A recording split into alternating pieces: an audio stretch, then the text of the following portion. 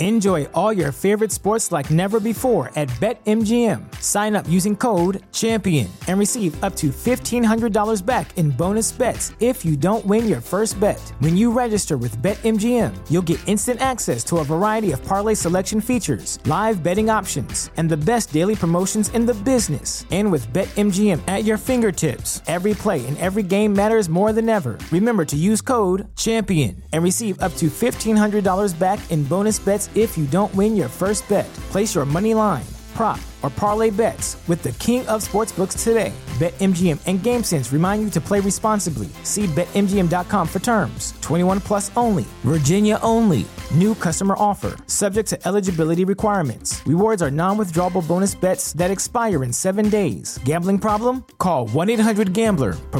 Promotional offer not available in Washington, D.C. Brain fog, insomnia, moodiness, weight gain. Maybe you think they're just part of getting older, but MIDI Health understands that for women over 40, they can all connect to menopause. It's at the root of dozens of symptoms we experience, not just hot flashes. MIDI clinicians are menopause experts, offering safe, effective, FDA-approved solutions covered by insurance. 91% of MIDI patients get relief from symptoms within just 2 months. Book your virtual visit today at joinmidi.com.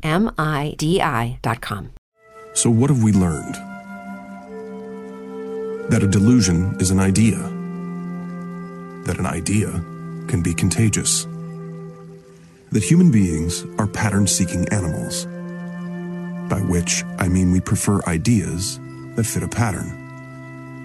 In other words, we don't believe what we see. We see what we believe. And when we are stressed or our beliefs are challenged, when we feel threatened, the ideas we have can become irrational. One delusion leading to another, and another, as the human mind struggles to maintain its identity. And when this occurs, what starts as an egg can become a monster.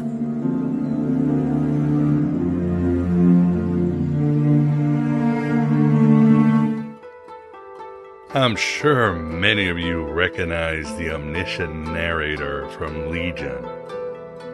His various clips played here often, and part of a theme I've explored since civilization broke down in utter madness last year. The show Legion is about mental disease, collective and personal. Just as at its core, the Nag Hammadi Library is about mental disease too, personal and collective. Yet the Nag Hammadi Library and other Gnostic Gospels go further and deal with cosmic mental disease. Like Stephen Davis said in my book, Voices of Gnosticism, the Gnostic story is simple. God went crazy and became us. Look how he spends his time. 43 species of parrots. Nipples for men. Slugs. Slugs! He created slugs. They can't hear, they can't speak, they can't operate machinery. I mean, are we not in the hands of a lunatic? Yet in this Philip K. Dick world, this surveillance magician state, where the infectious empire is more deranged than ever, they have switched contexts and definitions to the point Orwell is turning in his Fabian grave. As Evelyn Underhill once said, sanity consists in sharing the hallucinations of our neighbors. And as C.G. Jung said, show me a sane man and I'll cure him. Do you know what crazy is? Crazy is majority rules. Yeah, You freaks and outcasts, you of the broken places, you high priests and priestesses of Sophia and Hermes, see through all of this double speak and see the collapsing of lucidity across the nations. You've lost your mind, but come to your senses. As Caitlin Johnstone wrote, The only thing keeping the world from plunging into total insanity are those few who are insane enough to doubt its sanity. And as Robert Anton Wilson said, "Of course I'm crazy, but that doesn't mean I'm wrong." Sell crazy someplace else. We're all stocked up here. You know about the themes we've been covering at Aeon Byte. What you should know is that I included the summary of the omniscient narrator of Legion, John Hamm, because this show is our 15-year anniversary. You heard it, 15 years. Even if in truth, I really didn't go full-time until late in 2018. Pushed by a crisis and spirits who beckoned me to rise higher into the stratospheres of heresy. Regardless, I've been doing this for 15 years. Ever since Robert Price was my first guest in the spring of 2006. And here we are at the end of a world of reason and sound thought, with the Joker and the Thief wondering if there is some way out of here. I think you know we do have a way out, and we have learned together here at the Virtual Alexandria. To quote the great Joseph Campbell, he said, "It is by going down into the abyss where we recover the treasures of life. Where you stumble, there lies your treasure." To the ironic twist of the unknown. Thus, in this special show, we will be dealing with the curing of madness from a collective, personal, and cosmic stance. For this, we have the honor of having Monty Oxymoron, keyboard player for the legendary punk band The Damned. He will be discussing his new book, The Cosmic Brain Explodes.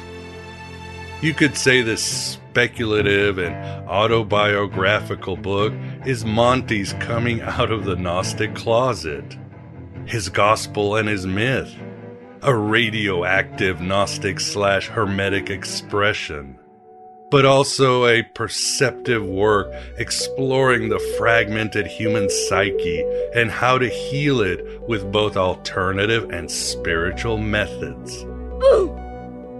Welcome, Monty, to this age of Hermes, and we need more Knights of Valis in this Black Iron Arkham Asylum. I mean, Yaldibaldi is only getting hornier and making us all the inmates from the movie Sucker Punch, or the poor FBI chick agent from Alan Moore's Necronomicon. They have created a repressive society, and we are their unwitting accomplices. Their intention to rule rests with the annihilation of consciousness. We have been lulled into a trance. They have made us indifferent to ourselves, to others. We are focused only on our own gain. And perhaps the Demiurge is the cause of all of this. The great mind parasite infecting humanity for ages, bringing us to our knees while he feeds off our divinity, as in the Gnostic myths.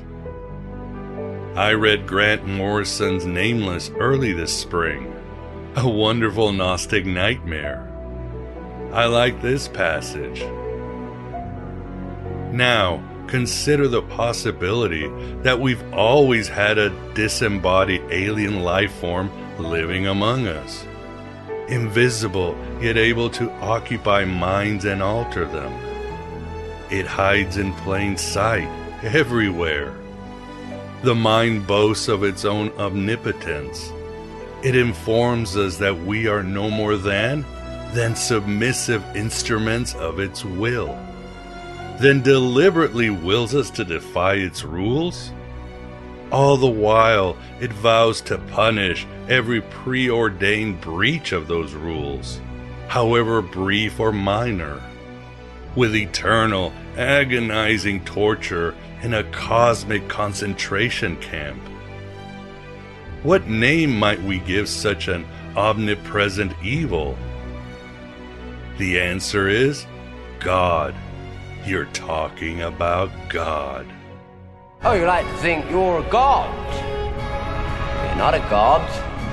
You're just a parasite eaten out with jealousy and envy and longing for the lives of others. You feed on them, on the memory of love and loss and birth and death and joy and sorrow. So, come on then, take mine. For all Aeon Byte listeners, you know how bad it is and how high we must fly with our wings not bound by wax, but by the tears of Sophia and the laughter of Mercury. It's bad, but we of the broken places eat nervous breakdowns for breakfast, and know eternity hasn't gone anywhere. You are an eternal champion, and I have contended that Gnosticism is actually the most positive philosophy out there. I just fucking kill myself. I've been so fucking depressed. Tony? Sorry, go back to bed. Oh, no, what? What now? It's all big nothing. What is? Everything's black. Seriously, it is. Let me quote Jeremy Puma in his book this way. Listen, Gnosis tells you that the world sucks. They really are out to get you, and you don't know jack about anything. Anyone who tells you anything different is trying to get you in bed. Sure, there are benefits to Gnosis too. But if what you're hearing about Gnosis sounds like the work of some enlightened being, or it makes your BS detector start to twitch, or it makes the author look good, you should probably take a step back. And as scholar Edmund Lupieri said, ears to hear and eyes to see. That is the tragic ability of the Gnostic. There's only one hell, Princess. The one we live in now. Sorry if there are meat sacks listening right now that are ass clenching because they want to stay with the official narrative of the creator gods and their catamites and Karens in the establishment. But I know things are always good when my eyes and ears are open, when I'm awakening. Things are great, actually, when I can sense the hidden sparks everywhere in this broken Sephiroth. It's not a tumor. I am eternally grateful for you who keep me company on this journey, here in the desert of the real, on this anniversary of sorts. Thank you. It's better to burn out than to fade away. We live. We fight. And we die for each other. As a gift, I'll provide 2 bonuses that relate to our interview with Monty.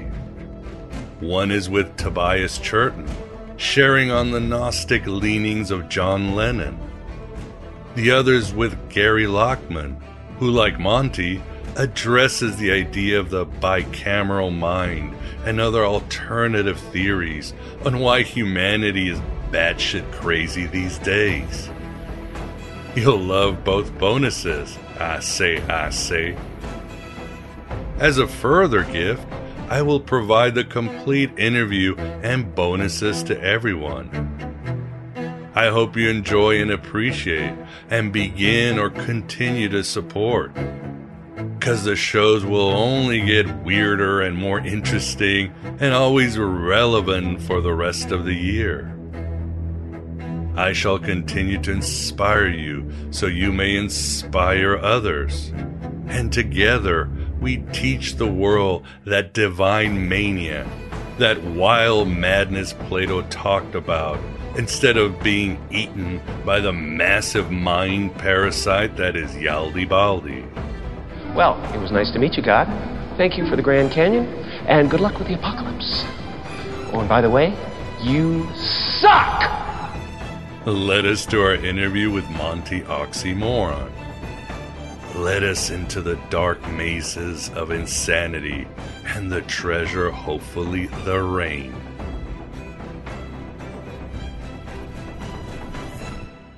There is a maze in the desert, carved from sand and rock. A vast labyrinth of pathways and corridors, 100 miles long, 1,000 miles wide, full of twists and dead ends.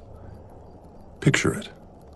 A puzzle. You walk, and at the end of this maze is a prize, just waiting to be discovered. All you have to do is find your way through. Can you see the maze? Its walls and floors, its twists and turns? Good. Because the maze you've created in your mind is itself the maze. There is no desert, no rock or sand. There is only the idea of it. But it's an idea that will come to dominate your every waking and sleeping moment. You're inside the maze now. You cannot escape. Welcome to madness. This is the Aeon Byte interview, and with us we have the pleasure of being joined by Monty Oxymoron to discuss his new book, The Cosmic Brain Explodes, and hopefully a lot about music and spirituality, including his band, The Damned. Monty, thank you very much for coming on and giving us your time and Gnosis. Well, thank you very much. It's an honor to be here. Very, very excited to have you on. And with us, too, we've got the Moondog, Vance Sachi. Vance, how are you today? Oh, I'm good. I'll be damned if I was going to miss this one. You're probably damned already since you've gotten into those pesky Gnostics. So. Oh, yeah. Heretic. Yeah. But what are you going to do? Well, Monty, I thought before talking about your book, you and I had a small conversation about music and Gnosticism. And I've always been kind of surprised why there's not more any Gnostic themes in popular music, contemporary music, and hoping I've completely have like a blind side that I've missed. My own ignorance. And I talked about Tori Amos and her album, The Beekeeper, which is directly inspired by the Nag Hammadi Library and Elaine Pagel's The Gnostic Gospels. You mentioned a song by Kate Bush. Do you see any other Gnostic themes in music and rock music, punk, or anything else that we might have missed or that you can think about?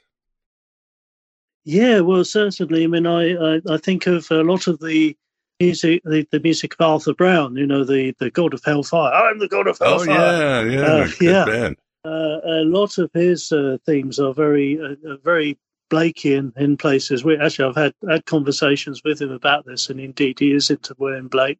Oh, wow. But certainly he had a band called the Kingdom Come Band, which was after he had the Crazy World, the hit of the Crazy World of Arthur Brown. And they definitely had some Gnostic themes in there. And also another musician I was privileged to get to know as a friend was David Allen of Gong. Oh, yeah. I don't know if you know about Gong, but Gong is an incredible sort of syncretism of mysticism and music, also with surrealist humor and all kinds of other things in there. And I think David Allen also, like William Blake, forged his own mythology so as not to be imprisoned by anyone else's, although it was presented as a very kind of silly mythology, lots of flying teapots and potted pixies and things like that. But the ideas behind it were really serious ideas. They were serious, based on Buddhist and Hindu concepts and all kinds of things, Sufism and all sorts of stuff. So I was privileged to get to know David Allen. So I would count David and Arthur Brown as among the Gnostics, certainly. And then thinking about the Damned themselves, I'm thinking of the song "I Just Can't Be Happy Today," I don't know if you know that, but there's a monologue in the middle of there, which sounds very much like the sort of demiurge Archon-controlled kind of system. You know, everything's darkness is in power, and so there's an element there as well. I mean, the dark, what I would call rather than the Gothic, perhaps the dark romanticism of the Damned. There's that element there too. Isn't there a song, you guys have a song called Antipope? That's right, yeah. It's actually Captain's brother who wrote, Captain Sensible's brother wrote that. Because as a result of being brought up Catholic and falling away from that. I don't think it has specifically Gnostic elements, but definitely sort of against the dogma of the established church and the power of the church, of course. Yeah, I mean, obviously rock and roll and punk and all these movements rebel. They're antinomian. They rebel against normative systems. So you have a little Gnosticism there. And I know in many of the metal bands of Scandinavia, like my friend Anders and his band Draconian, how could I forget? Their music is so wonderful. Definitely go deeper into these Gnostic themes. In rock music, obviously Jung was a big influence on a lot of musicians. David Bowie, I think might be the obvious one. He was very much into, Carl Jung, and he had devotions to Sophia. He was aware of the Gnostic Gospels. John Lennon, before he died, in his last interview with Playboy magazine, called the Gnostics the true Christians. And you have Elvis Presley, people don't know, he read the Gospel of Thomas, and he was a theosophist. So it seems to be scattered there. And then you have to kind of look at other places like Jethro Tull, Bungle in the Jungle, which seems to be a call against the demiurge and how he sets up the system of nature and other things. So it is out there, but it's not as, you might say, prevalent as you find it in science fiction and other places, don't you think? Yeah, I mean, someone should write a book about it. I think there's obviously a lot of. I remember there was the Gnostic philosophy, the book that he was exploring. Oh God, what's his name? Tobias Churton. Yes, he's been Tobias, on the show. Yeah, Wonderful man. Just looking at it across, but my eyes are too blurry to see from that distance. But yeah, he was exploring that a little bit.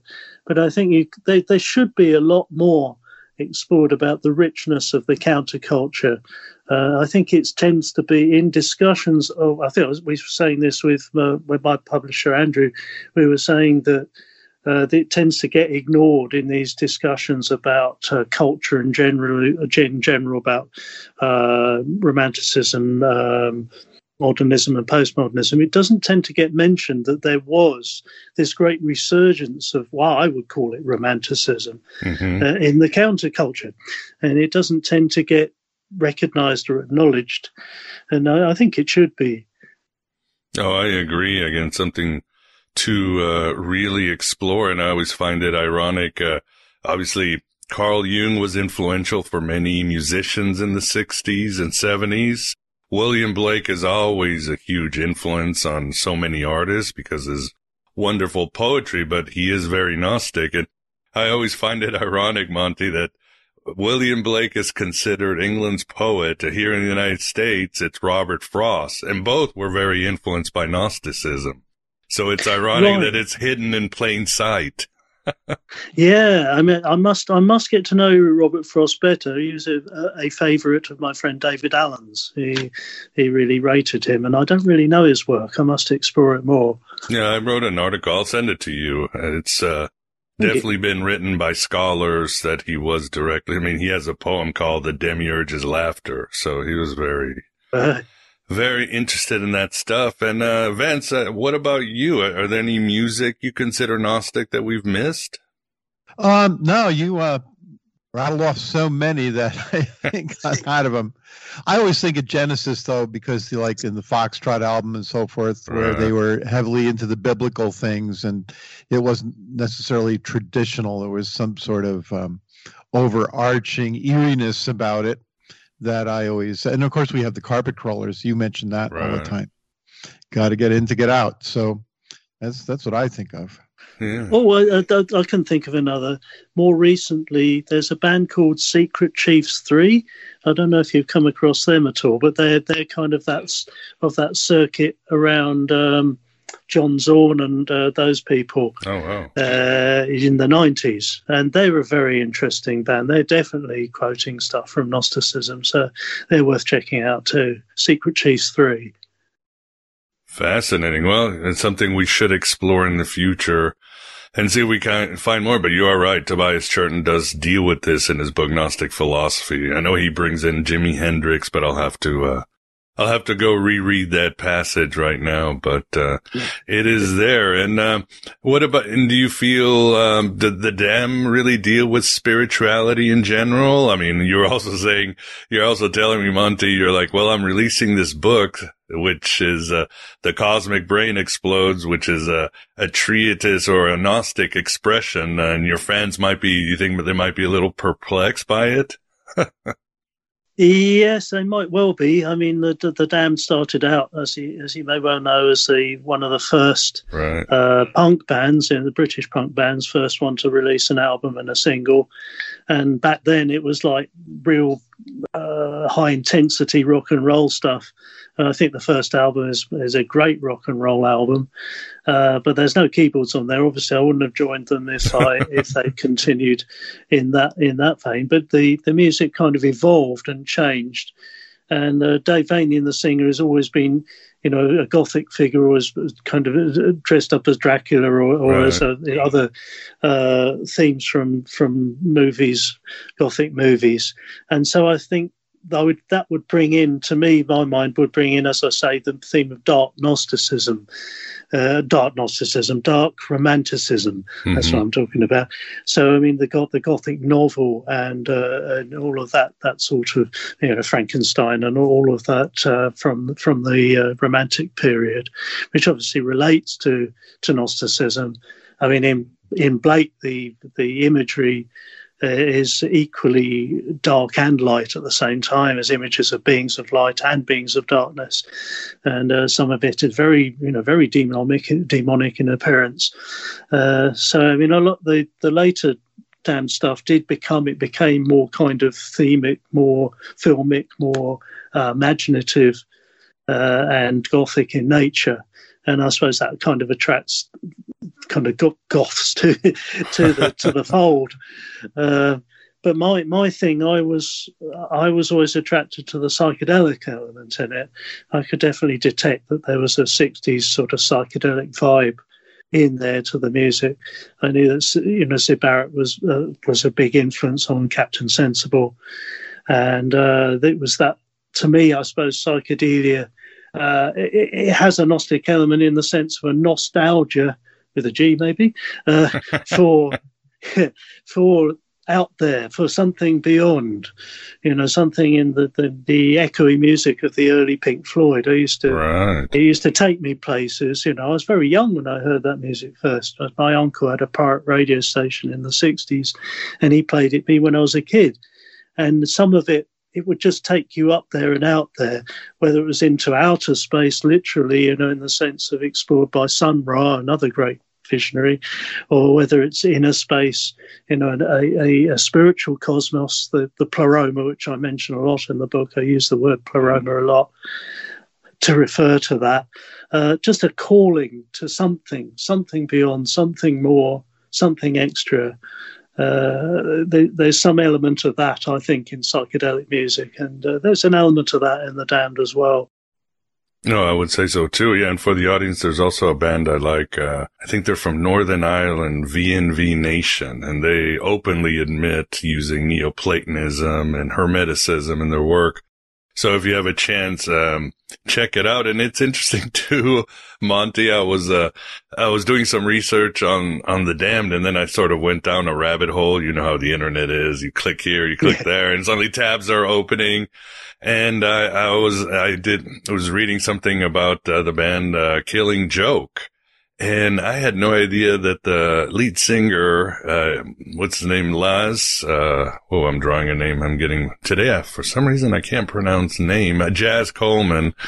He contends that rock and roll was created by the Tavistock Institute in the early 60s. The big sort of, it's kind of a conspiracy theory here in the United States that the CIA created rock to manipulate the masses and all that. And we have somebody in a famous band actually promoting this. But then I was thinking, like you, I loved Syd Barrett, Pink Floyd, as much as I liked everything else. But then I was thinking, Syd Barrett, even when he came out, he was considered a musical genius, an innovator, somebody who was breaking new ground, who was going places. It was pretty much agreed. And then he had his breakdown, and he was replaced by David Gilmour, who's somebody who's also as much of a musical genius in his own way.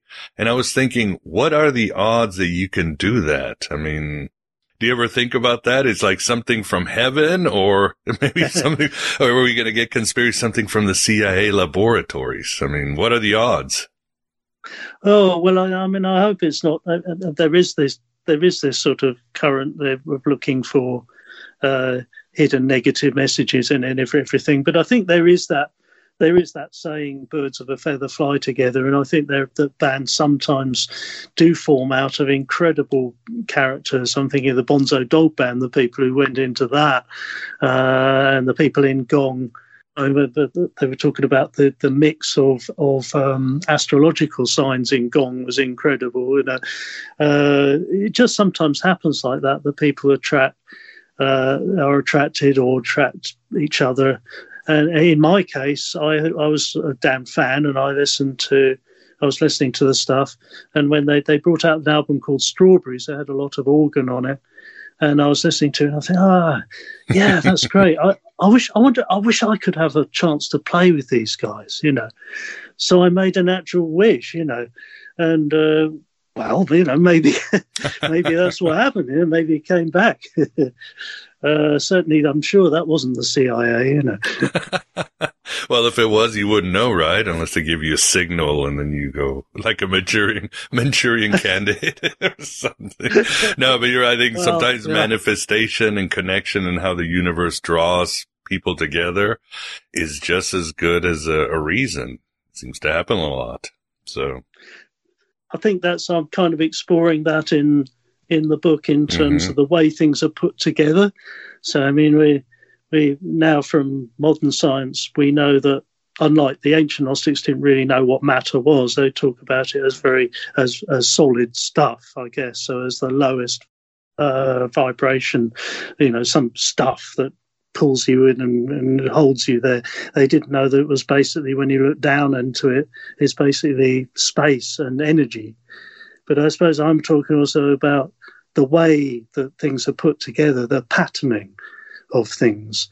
Sometimes there is just a pattern in things. There's that song, "It ain't what you do, the way that you do it." It's something to do with that, I think, the way things pull together and the great mystery of that. If we could really see into that and understand it, we would understand a lot more about where we are, I think. Yeah, well said. Self-knowledge and knowledge of the world. And so tell us about the book, The Cosmic Brain Explodes. How did you and Andrew Phillip get in touch to publish this really good book? Oh, okay. That was synchronicitous, I guess. I was, as you know, Andrew produced the Gnostic magazine, which was a fantastic publication, and I was totally addicted to that. So I was reading that, and I saw there was a review in there of about the Damned's old drummer Rat Scabies, who was in search of the Holy Grail, and he wrote a book about this. I think that the main reason for searching for the Holy Grail was financial rather than anything spiritual. But who am I to say? I don't know. If I see Rat, I can ask him. But anyway, I saw this. review, and I wrote into the magazine to Andrew, and I said, "Well, actually, do you know I'm in the same band now?" And we got talking through that, and it turned out that he was a fan of the Damned amongst a lot of other music as well. And we just got to know each other. I put him on the guest list when he was living in Ireland to come to see us in Dublin. And yeah, we got to know each other that way. Wonderful. Yeah, Andrew's been on the show many times. He writes excellent Gnostic books. He is a publisher of my 2 books, Voices of Gnosticism and Other Voices of Gnosticism. So we love what Bardic Press is doing to promote this ancient heresy and all the other subjects that Andrew puts out. And we're looking at you, and maybe we can discuss your journey and how it came to manifest as the cosmic brain explodes. But your book talks about the first part talks about your ideas and other notions, and then the other part is your Gnostic expression, if you would, which I really enjoyed. It's poetic, it's enthralling. It certainly harkens back to texts like the Secret Book of John or the Gospel of Truth. But one thing that struck out to me, Monty, was you were raised by a spiritual mother and an atheist father, and that is exactly how I was raised. My dad was an atheist, my mother was a devout Catholic, and I think like you, I said, well, these are fine, and I thought there must be a middle way. Is that how you were too? You said there must be a way that goes in between these two spectrums. Yes, definitely. Yes, it's complicated. My father, bless him, he was a professor of. He studied the history of ideas. So he was studying the history of he would a lot about philosophy and about how ideas like Darwinism have affected society and stuff like that. And he wrote a book eventually called The History of Histories, which was a bit of a big bestseller. It's quite well known. But he was always an atheist, and I was always trying to sort of explore further things with him, but he wouldn't have it. He was definitely no, it's determinist, it's atheist. That's that. But while at the same time being open to all this amazing ideas, from around the world as well. So I'm grateful to him in having this appreciation for history and for the ideas and how different ideas interact with one another through history. So that's his world. And then my mother was, like your mother, was a devout Catholic, and she used to read me portions from the Latin Mass. She was very much into the Latin Mass, so that I knew what the symbology of that was. And she read me Tolkien as well, as my father introduced me to the world of mythology via Wagner. He was very into Wagner, so the Ring Cycle and all the Norse mythology that's steeped in, but also gave me books on Greek mythology as well. So all this was sort of fermenting in my mind. And then when I was a teenager, my mother was actually converted to a more, how can I put it, more fundamentalist religious system, a very fundamentalist, literalist interpretation, which was much more involved in the Bible. Because as a Catholic, we didn't really study the Bible. I didn't really know what was in it. I mean, I knew I was interested in, the book of Revelation. I kept dipping into that. I thought, wow, this is interesting. This is wild stuff, Revelation. And it's psychedelic. It's very psychedelic. You see, Revelation, Ezekiel, Daniel, and those kind of parts, but I didn't know what the Bible was as a whole. So everything kind of became more pulled apart, between my parents, and there was a lot of trouble and a lot of difficulty. It was like two polarized worlds, and trying to find my own way in the middle of that was very difficult. I mean, originally I just went along with my mother and was accepting the teaching that she had, and then as a result of experiences of getting into nursing, I found I couldn't. It was no longer tenable. It was no longer sustainable for me. to stay within that. But I didn't want to go completely my father's direction and go into the realms of Richard Dawkins and that lot, and say, it's all rubbish, it's all crap, everything spiritual is rubbish, everything in the phenomenal world is exactly as it appears to be, and that should be enough for you. Enough of this. No fairies at the end of the garden. Why not? I like fairies. Fairies are great. My friend David saw them. Damn it. Yeah, you might have been high, but so what? It's real. Yeah.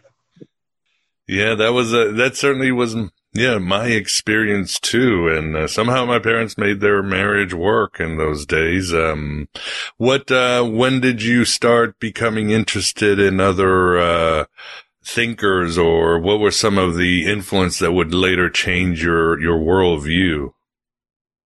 Well, I suppose already my uncle was a big influence in playing me all this music when I was very young. So he played me all Pink Floyd and Hendrix and Captain Beefheart and all kinds of stuff. And later we started talking about books and things as well. Comic books, we were well into comic books and imaginative stuff. So he introduced me to the world of H.P. Lovecraft. So it's another mythological creator, albeit very dark. And also the works of Carlos Castaneda. It was also a big influence on me at that time. I was very interested in that stuff. And I suppose while I was feeling kind of imprisoned in the literalist biblical interpretative world, I think the start off really was the Tao Te Ching. It was Chinese philosophy, because my mother's paradigm was very much of saying whether you everything else apart from the Bible is bad and evil and not good and influenced by the dark ones and all of that. And so I was reading the Tao Te Ching. I thought, how can you say this is evil? This isn't evil at all. This is incredible. It's just completely about nature and about the mystery of nature. Right. In a way, opposite to the early Gnostics in the sense that they tend to see nature as a trap and a prison rod. But this was about the mystery of the nature and the power in it and how it works. And I just thought it was wonderful. It started me off exploring things, and then later we've already mentioned Jung, but Jung was my hero as well. When I got into psychiatry, I really got into Jung in a big way. Wow, yeah, and I know your influences are, well, if you bring in Carlos Castaneda, if you bring in William Blake, if you bring in Rumi, I think automatically you're into Gnosticism. Yeah. You've been initiated in some way or another.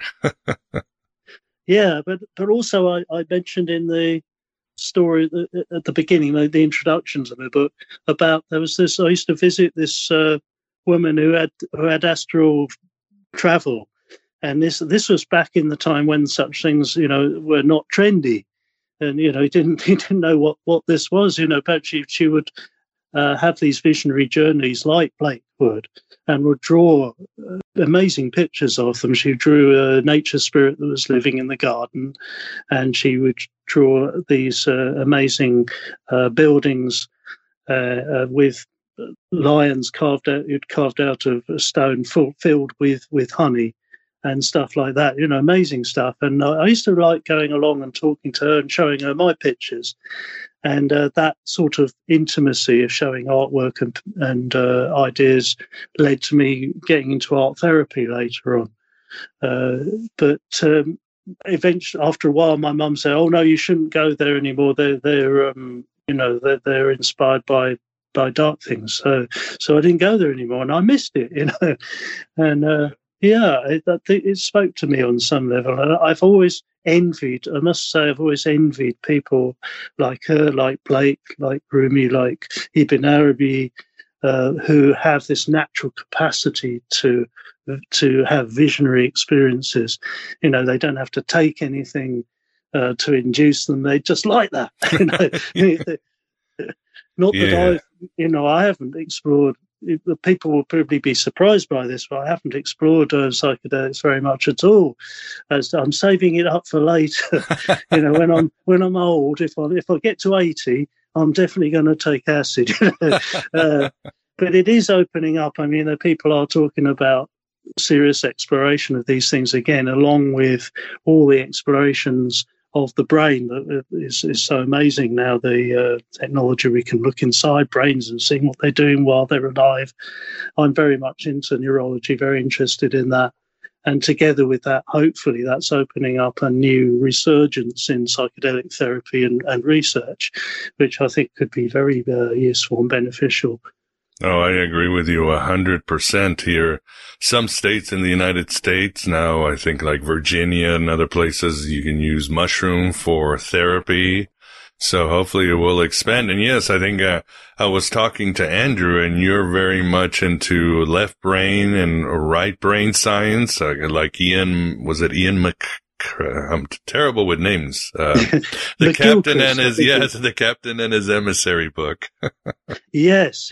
I mean, that's a fascinating book. I definitely think people should read it because it seems to explain the whole thing of how we reduce the world and get rid of all of the mystery and beauty and everything out of it, because our left hemisphere, which is also where language is mostly situated, and it's the part of the brain that makes maps or images of reality for us. I mean, it's very useful. It's not a bad thing at all, but it needs to be kept in its place. It needs to be balanced by the more broad-focused right hemisphere. And the left brain is the left brain. You could almost say the left brain is the demiurge. I mean, I think that's kind of where I'm getting to. I hadn't actually read that book when I wrote my book, because that was a few years ago I was writing that stuff. But some of it does sound like a parody of the left hemisphere, the demiurge's world. I am God, and this is it, and how I make it. Because we're not directly in contact with reality. We are at the mercy of having to make representations in our brains. And so the left hemisphere is very good at codifying and making that into a procedural process. And it's in danger of just getting rid of all the interesting bits, making it too tidy, too technological. Yes, I mean, I think technology, very useful, very wonderful thing, but very left-brained.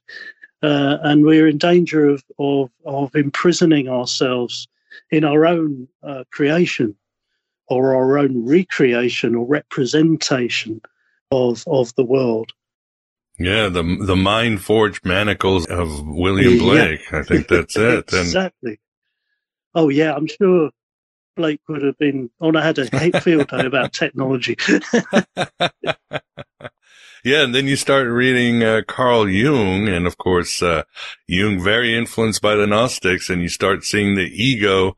The ego's not bad, but the ego disconnected from the source, the pleroma, the wisdom and all that, that is the demiurge itself. And did you ever start thinking, Monty, when Jung is talking about complexes, ego, and shadows, you start wondering, well, as we human beings, are we just all schizophrenic and have dissociative personality disorders? Do you ever wonder about that? Well, but Gilchrist suggests, interestingly, that schizophrenia could be created by capitalism. He's saying that it didn't really exist before the Industrial Revolution. People went mad, of course, but the madness was probably more of the kind of bipolar rather than schizophrenia, because schizophrenia is a very dissociative disorder. It's one where, I don't know, people could be caught in the trap of the left brain and are to the extent that they're unable to relate to other people.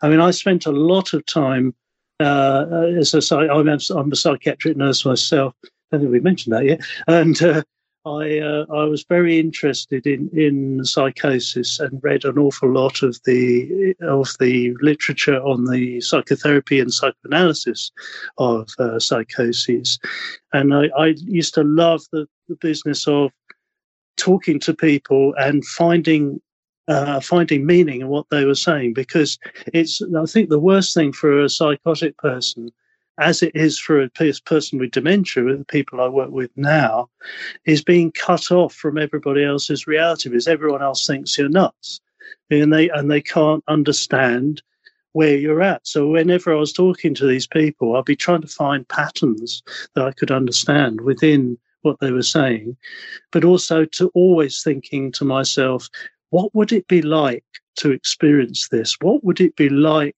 to have these thoughts, these experiences, and for everyone else not to understand? It's incredibly isolating. It's like being in a permanent nightmare of your own brain's own creation. So it's really important for people to make space for meaning when people are talking like that, and especially now. I mean, dementia is so much more common than schizophrenia is. Any of us could get dementia, any of us at all.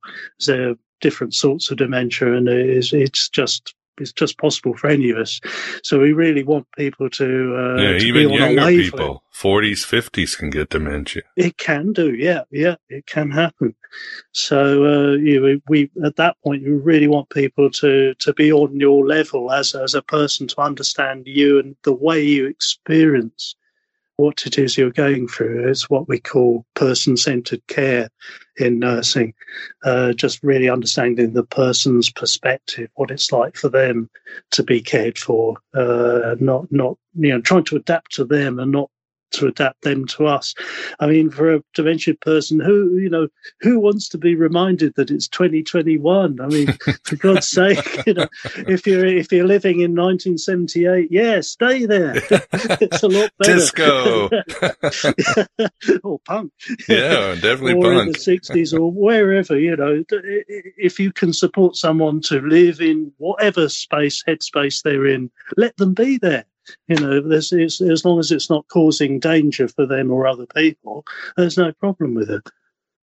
Yeah, it reminds me of the story where Carl Jung was treating a lady who believed she lived on the moon, and he would talk to her, a patient, and she would say, I live on the moon, I live on the moon. I think Jung's second in command, Maria von Franz, I believe was her name, was like, oh, so this woman believes she lives on the moon. And Jung said, no, she lives on the moon. That's how we approach it. Because like you said, he was approaching her reality first. And by doing this later on, he was able to cure her. She was able to become, lucid.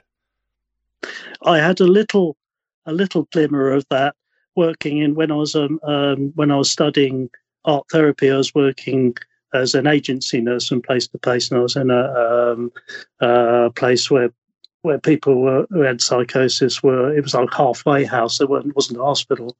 There was a woman there who told me she was dead, and she said to me, "It's not bad being dead, it's okay, And I said, "Oh, okay.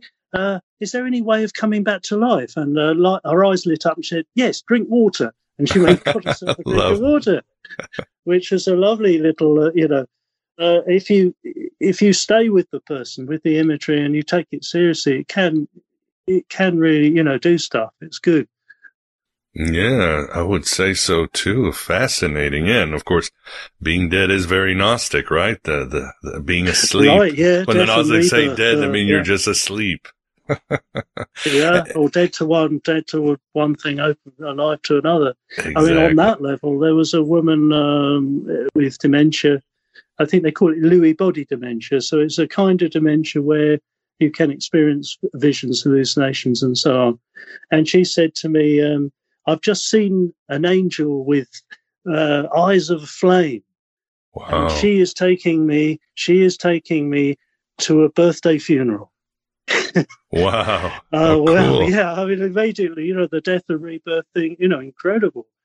It's very enriching sometimes, that kind of work. Yeah, and going back a little bit, Monty, why does McGilchrist think that capitalism created schizophrenia? What did it do to reality, or did it fragment us or cut us off from our inner selves? Well, yeah, I think he's saying the emphasis on the left brain and forcing people to live in the world of the left brain. Oh, a linear timeline and all that. Yeah. That's what does it. It cuts you off from the broader focus, and also the right brain is better connected to the emotional centers in the body than the left. So I've also been getting into a thing called embraining recently, which talks about us having a mind not only in our head brain but also in the heart. Very, very Sufi kind of that. They're the heart brain and the gut as well, the gut brain. And getting reconnected with, it's a more part of this bigger sort of embodiment philosophy, which I think is a very positive thing now. So, I've been getting into that too. Wonderful. And you were talking about the lady you spoke to at the hospital. Is that in your book when you wrote, when you were a psychiatric nurse at Graylin? And, Graylin Well, sorry. Can't do names today. But, this woman bursts into the room and said there will be 7 writers who will write a book on the eternal truth, and you are one of them. Is that the lady? That was what, yes. I mean, I suppose my Sophia is a composite of various women who've there's the one who had the visions I was talking about earlier, and this one who just appeared and disappeared. I mean, I never knew her name or anything, and that just happened. But previous to that, there was a woman who got how I got into psychiatry was that I was working. I'd been on the dole for a long time during the Thatcher years. There was a lot of people who were unemployed, and we were on a project somewhere working on software. I was supposed to. God, I'd had no idea about computers or anything, but I was the resident artist or maverick something or other. Anyway, this woman She came into work one morning with this amazing this look in her eyes. I couldn't explain what it was, and she said, "I've got till 9:45 to save the universe," she says, "and we should smash all these computers. They're evil." And off she went and disappeared. Huh? What was that? What was that about? And at that time, I had no idea what psychiatry was or much about psychology or anything. So I later heard she'd been admitted to psychiatric hospital, and I thought I have to visit. I have to go and see her, see if I can help or anything, or just find out what this is about. And so I went to see her, and she was full of all this. She had amazing imagery in her head, totally. She thought she was pregnant by the devil, by being raped by the devil with a new Messiah. And she was obsessed with the joke from Douglas Adams, the meaning of life being 42. She was obsessed with this. And 21 and 21 equals 42. 42 equals question mark. She kept, and this resonated with me very much because when I listened to those Hitchhiker's Guide programs, I was almost pulled into this idea of there being a meaning of life, the universe, and everything as a serious thing. Because there's a part in the book or in the series where a woman, of course, would be, sitting in a cafe, and she gets enlightened. She gets the thought of what it would all be. And then, of course, the Earth is destroyed by the Vogons, who are very left-brained beings, wanted to control the universe as a bypass, and that was the end of that. But that joke, that there is it a joke? Is there an ultimate meaning to everything, to all of it? I guess that's partly what the book's about. It's exploring, what could it be? What is this? yeah, it's the right question. I guess. I think I know the answer. Believe it or not. I don't know if you've ever heard this. You want to hear it? All right, here it comes. 42. Fortuitous. fortuitous. In other words, Douglas is trying to say everything, the meaning is just like things just happen. They're fortuitous. And, well, Douglas Adams did say something like stuff happens. Yeah. Yeah. It's all just fortuitous. There is that saying, of course, shit happens as well, which I think of thinking of John Bennett and his law of hazard, and saying that the whole point of that the meaning of in the universe can only be because things can go wrong. Because if everything was perfect and nothing ever went wrong, nothing would be meaningful. Everything would just go straight on, straight path. True that. Yeah, this works, this works, this works, this works, this works forever. And even God, he says, was subject to the law of hazard. Is the only way that the universe can have meaning is because it can go wrong, which is quite a mind-blowing thought, really. Yeah, I think it's true. Mm-hmm. Yeah, very well said. I hadn't caught of fortuitous. Yeah, that's good. I did discover later that the number 42 was of some significance to the ancient Egyptians. It is, yes. Maybe it was onto something on another level as well there. Or the CIA did everything. I always blame the CIA or the Archons, Monty. Just that's an easy path out. Archons, they're very popular at the moment. If they, that's the thing. If there is a Illuminati, they've got to be evil. They've got, can't be good guys trying to help everyone out. No, not in this world. Vince, do you have any questions for Monty? Yeah, Monty, in your travels as a psychiatric nurse, I was wondering if you'd ever encountered any patients that were mysterious in the way that, in other words, you thought or suspected that they had contact with other realities. I mean, other than just sort of ones that were made up in their head, greater realities or tapped into the unconscious. Things that you could, if you listen to them carefully, you could actually learn things. How about that? Well, yeah, certainly. I mean, like the one I just met, the one I mentioned with the Lewy body dementia, it definitely seemed as if she was onto something there. But I think everybody has this capacity to some extent. I can't say I've come across anybody either as a patient or in general life who I would consider to be enlightened with a big, big capital around it. It just, I haven't met anyone like that. I've met plenty of seekers and plenty of people who have amazing insights into things. But I think it's just like that. It's kind of fleeting. I think I mentioned that in the book as well, about how perfection sometimes appears. It's definitely here, but it doesn't last. It appears and disappears, and you have to sort of be aware of it. We've got another example there from my work, a woman who has dementia, who just came up to me one day with a big smile on her face, and she says, "I'm here," just like that. In the moment. That's easy to miss. You could go, she's settled today, put it in the notes, she's settled and happy today, blah, blah. This was more than that.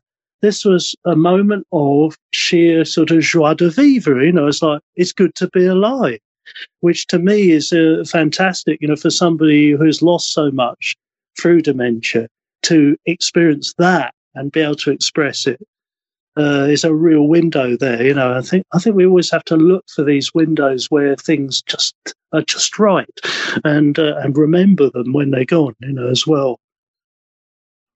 That's really well said, and I love it. So why don't we talk about your book itself? Perhaps you could share with the audience. I'm not going to say you wrote it, but how did it come out of you, Monty?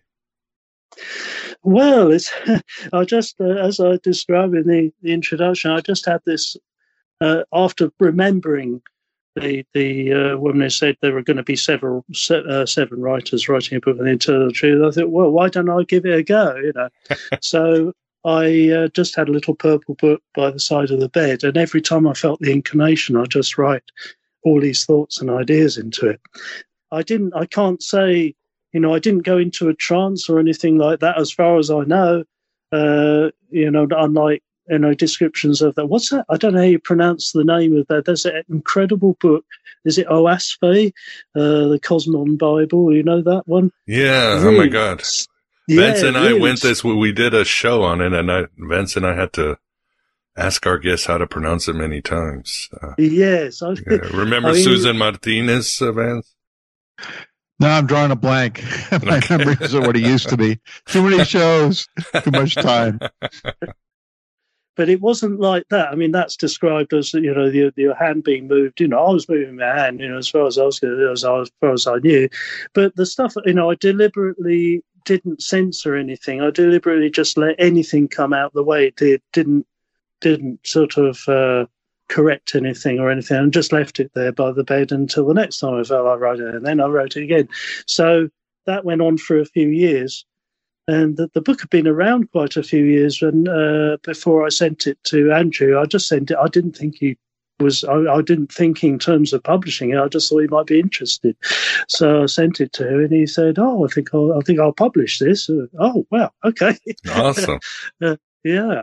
So he first of all, he did rearrange it as he describes. He cut it up into bits because it was just written as is. It had no thematic. How can you put it? It wasn't organised in terms of themes or anything like that. It was just as it came out in time. So he reorganised it into a different form. And I mean, the book doesn't have a beginning, a middle, and an end anyway. It's all like everything relates to everything else in it.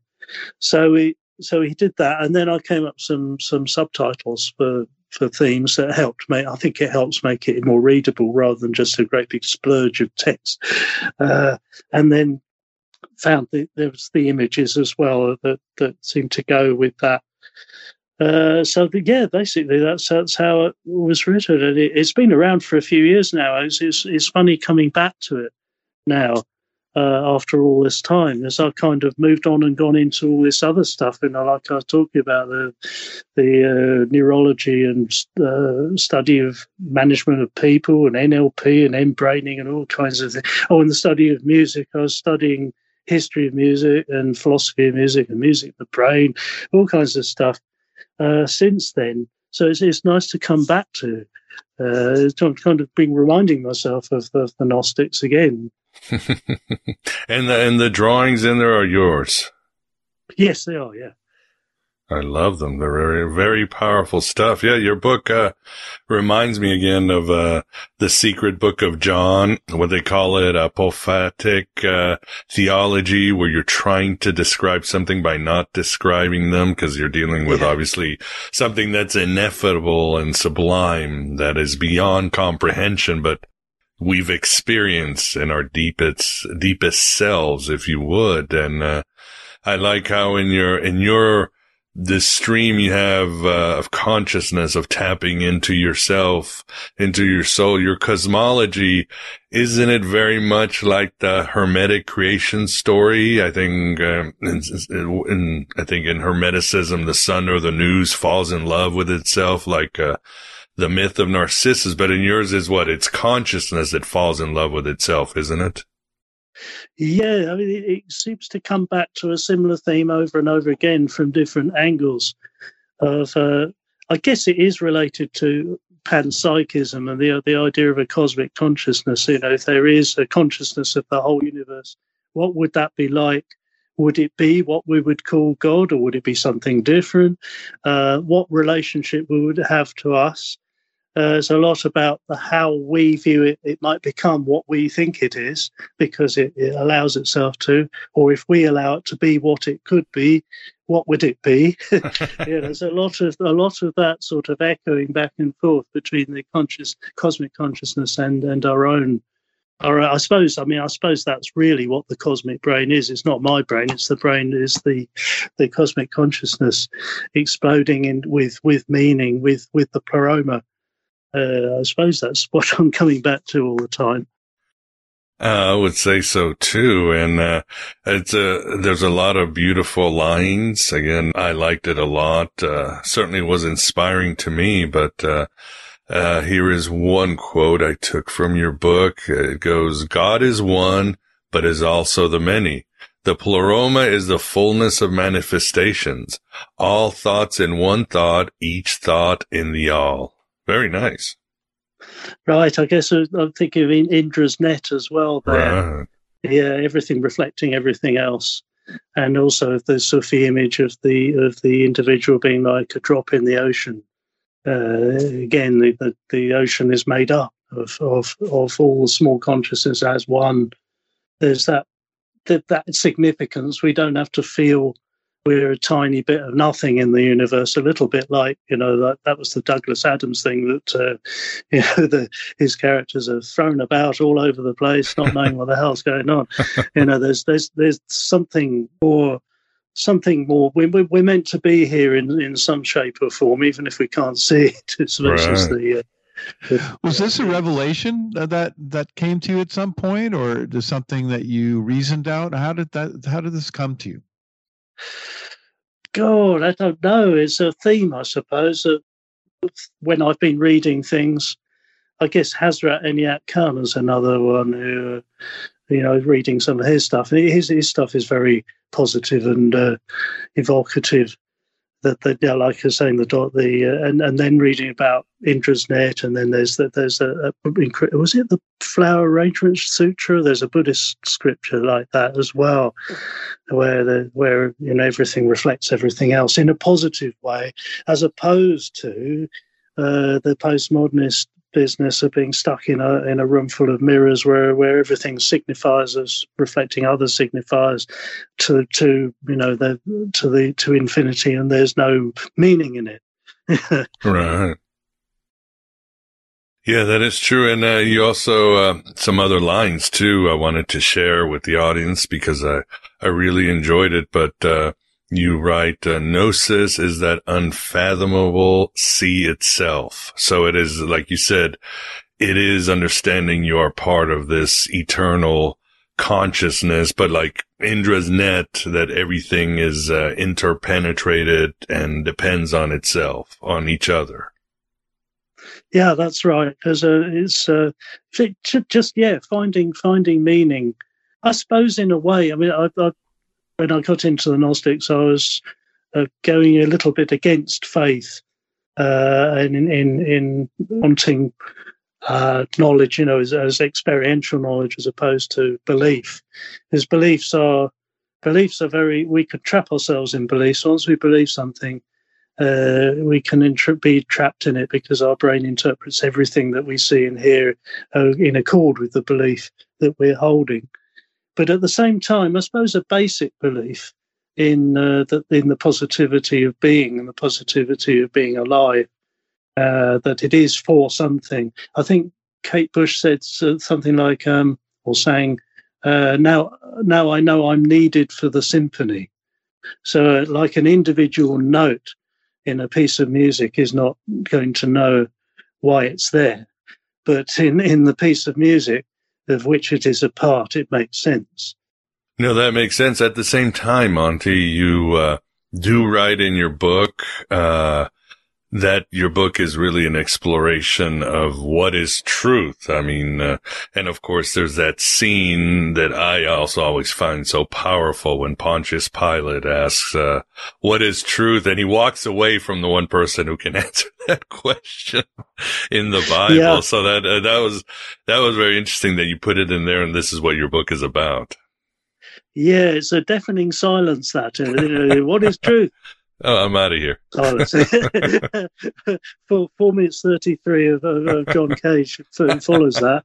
And that was because Jesus didn't know? Was it because he refused to answer because Pontius Pilate wouldn't be able to take it on board? Or was it because the nature of truth itself is in essence silent? It could be. There's so many possibilities within, and the Bible is full of words. There's a hell of a lot of words, and sometimes you wish there were less of them. But that silence, that gap, is a beautiful, a light hole rather than a black hole in there that allows for possibility for vision and for further progression. Yeah, I would agree with that too. There's this quote also in your book, the sacred is hidden, occulted in the profane. The significant is hidden in the mundane. I like that a lot because for me, it reminded me how the Gnostics were always trying to seek a spark, that divine spark in everything. Yeah, and that's I suppose that's the way of overcoming possibly the dualism that they tended towards, because dualism is for us now is a very bad thing. We've inherited this dualism from Descartes and from the Enlightenment, and that has led back to Gilchrist again to this left-brained situation which we're all trapped. And so it's very bad for us to view the body as unimportant, to view matter as unimportant, to view the environment as unimportant. I think if anything, we need to. My partner Kirsty is actually a pagan, and so they venerate nature. They see sacred in nature, and I think that's very important to do that now, because otherwise we're just going to destroy it and get rid of it. So we can't afford to have to escape into a sort of disembodied spiritual space that doesn't connect with the body and with the wisdom of the body and with the wisdom of matter. What is matter? Ultimately, it's a description. We don't know ultimately what stuff is, what matter is, why it matters. So it's I think it's really. So that thing of the transcendent being hidden in the immanent, split open a piece of wood and lift up a stone, and there I am. I see that as very important. Yeah, that is true, from the old Gospel of Thomas. And in your work, tell us about who is the demi-ego. We all know, but what role does he play? Well, that's a good question. Maybe we can be the demi-ego a lot of the time. We could blame it all on God, on of course. God of the Old Testament, especially at the moment with what's going on in Jerusalem. It was horrendous.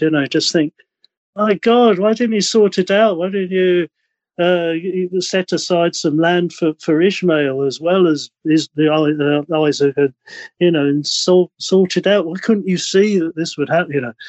That's taking it literally, of course. And the sort of things that God says in the Old Testament, I am a jealous God. Jealousy is not really a something we tend to be proud of. It's like saying I'm insecure. And is it God insecure? That's what use? What help is there for us if God is insecure? My God. My God. It really stuffed then.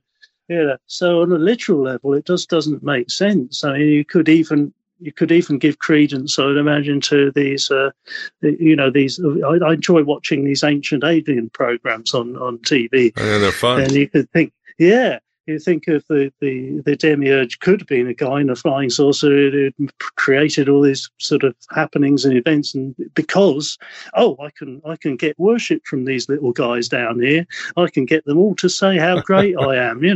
I enjoy that. you can imagine that on the literal level. But I do hope that cosmic consciousness is not of that nature. But then that is just a reflection of our own bad nature.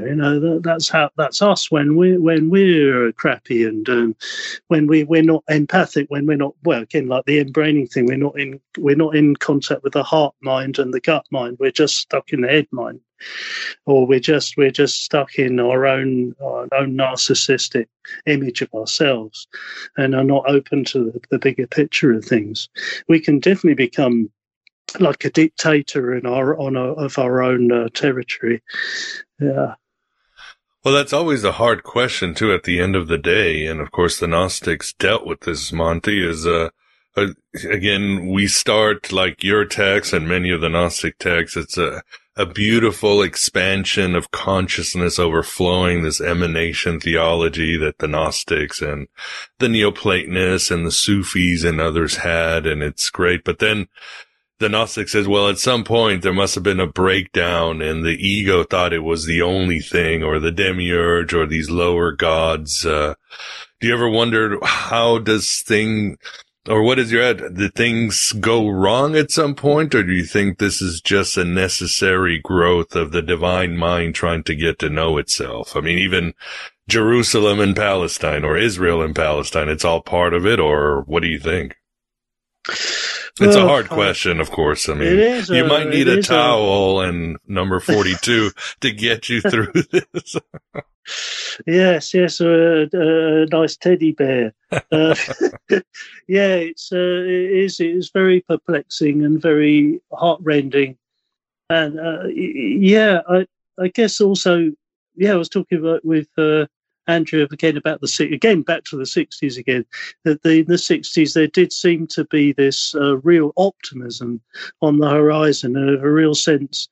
And I think a sense, particularly music, had a big part to play back then. The feeling that music could transcend human society, and people could learn to love each other and be kind to one another and respect the planet and all the rest of it through music. I mean, I think it's no surprise that the hippies used to say peace, to one another, because I mean that's what the Sufi used to do before, and to talk about having jam sessions. I mean, jam means gathering, doesn't it, in Sufism? So maybe that's where that comes from. But I think there's a whole ferment of ideas, like there was around the first century, interesting stuff circulating, and that there was a positive possibility in all of that in the 60s, but we've lost it now. I don't know where it's gone. It's not here anymore. Music is no longer that important to people, is it? I don't know. No, it's just crap. I don't know, but you're right. I mean, I'm sure you'd agree that the UK has become just as schizophrenic as the United States. Like, we're lost in space. Like that Don McLean song, American Pie, we're lost in space. I mean, it's like I was trying to figure out what happened, what in the 21st century to bring this about. And I can only think that it's something to do with social media. I mean, social media in a way is a wonderful thing because it can connect people who are miles and miles apart in seconds, and they can share ideas and so on. But it hasn't had the positive effect that you would imagine.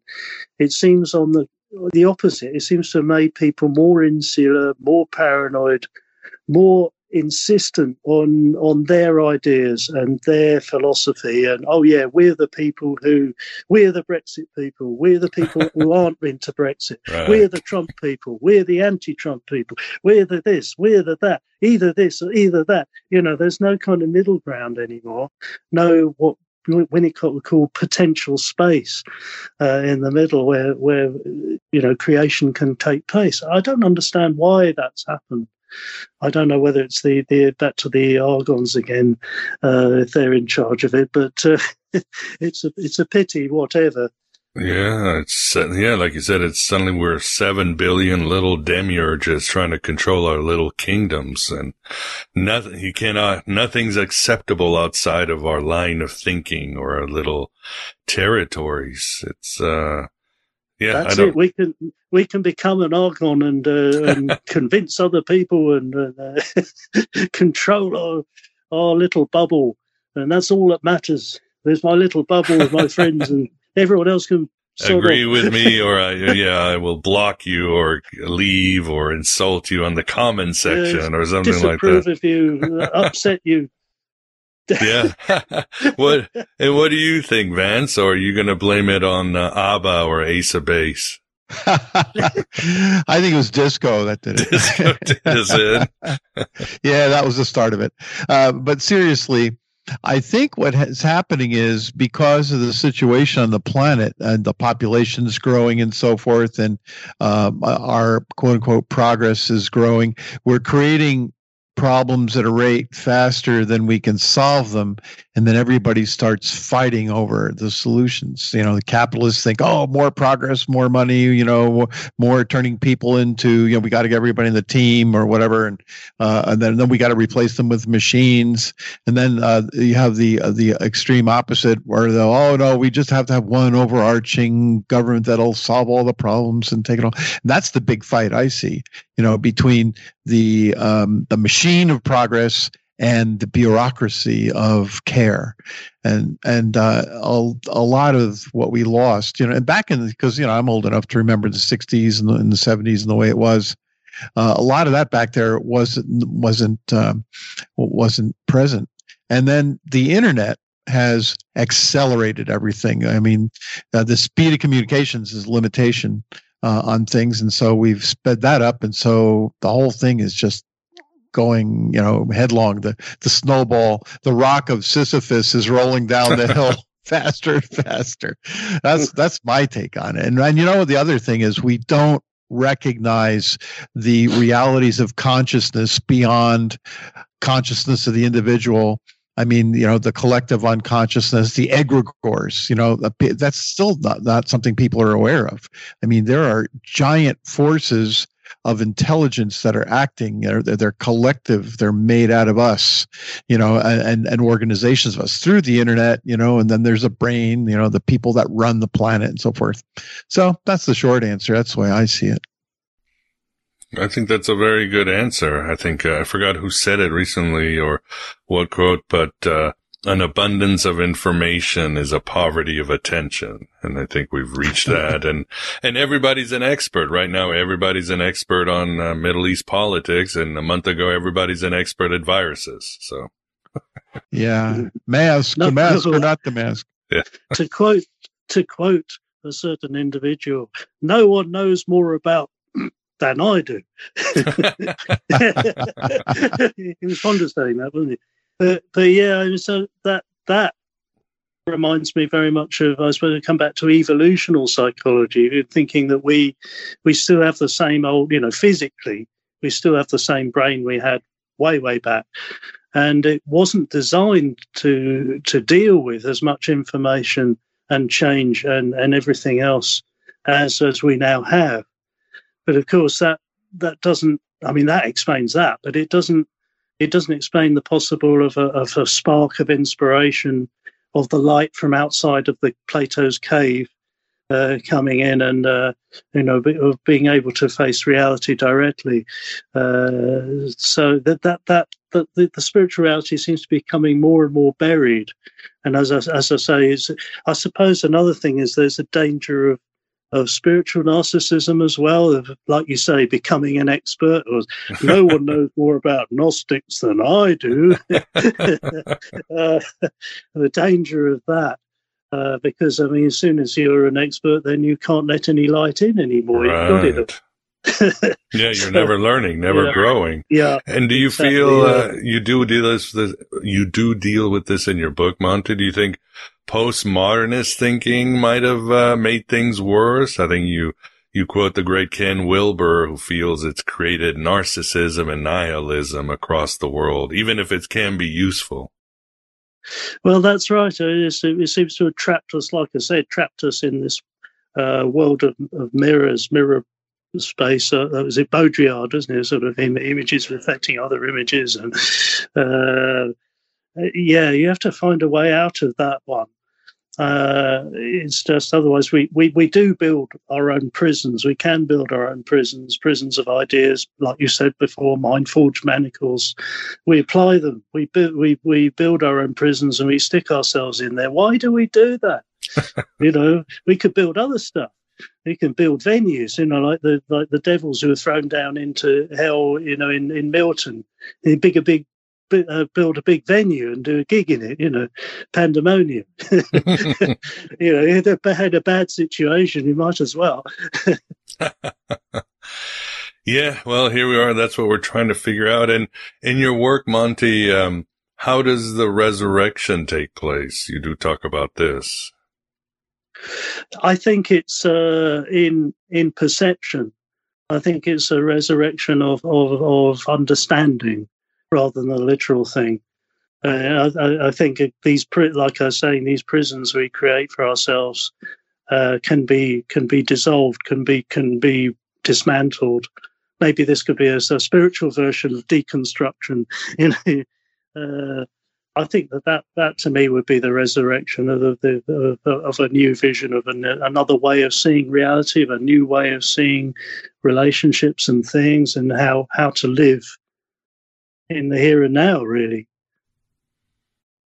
Yeah, definitely an inspirational message. We need this more than ever.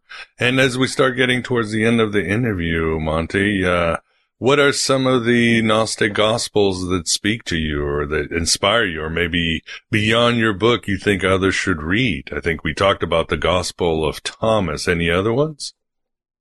Yeah, definitely the Gospel of Thomas. I keep thinking of Thunder Perfect Mind. I really like that. That's so full of anything that's full of paradoxes.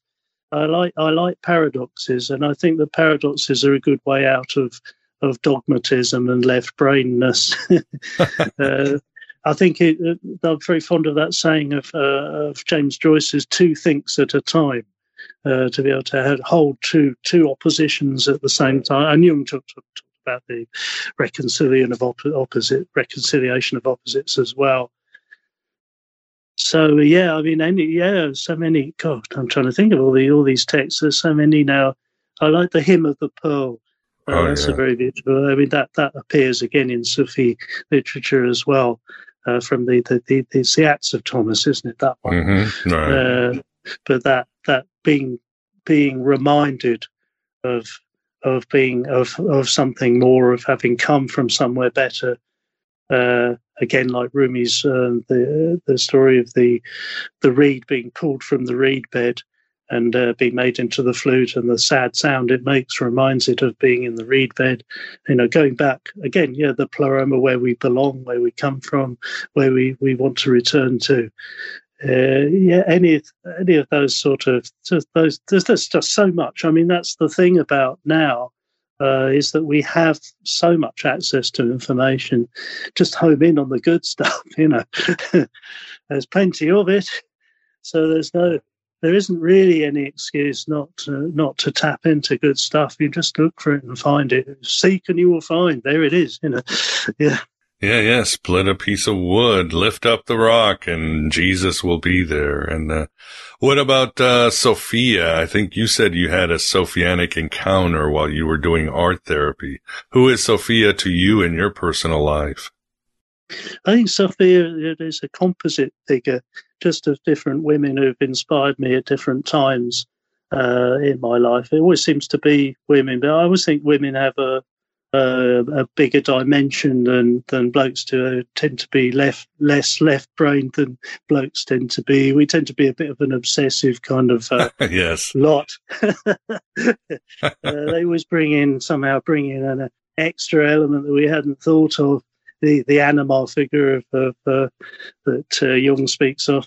I don't know if we're like that for them. I don't know. I'd have to ask a few. Probably not. Yeah, that's great. And Vince, do you have any last questions as we wrap things up?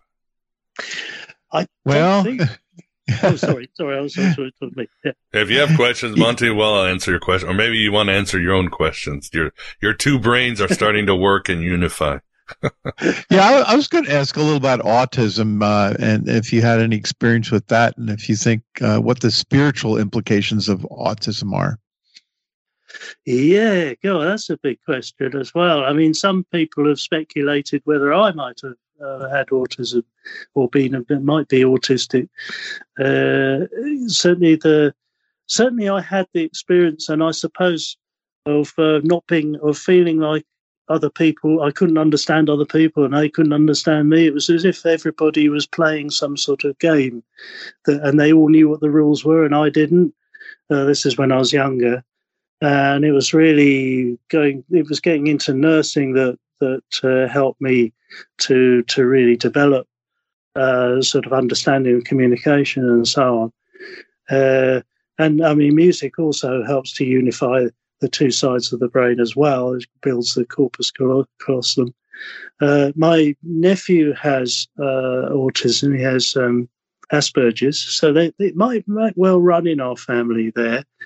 I think the thing about autism is that unlike, it's different to someone who's a sociopath. Or a sociopath has no empathy and it doesn't matter to the sociopath, because the sociopath is interested in control and manipulation and so on. Whereas autistic people really do want to connect with people and understand people and to be understood by people. They have a genuine desire for that, and I'm sure that spirituality would play a part in that too.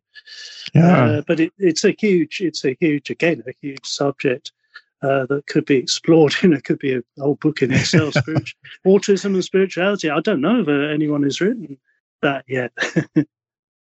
Yeah, well, thank you. Those are good insights. Thanks. Yeah, I would agree too.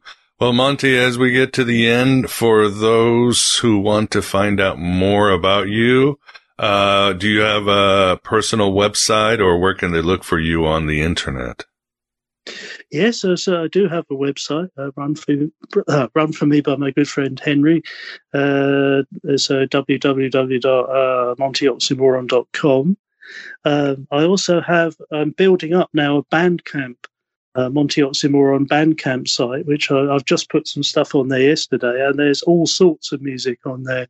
I think I'm aiming to produce the most eclectic Bandcamp site ever. Just create from the very sublime and beautiful and spiritual to the absolutely ridiculous and crazy and just sort of total nonsense, everything on there. So please have a look at that. I'm also building up stuff on YouTube. I'm sort of playing various things on there, including the bridge up the road. I did a piece based on the playing the railings of the bridge, which had particularly pleasing sound.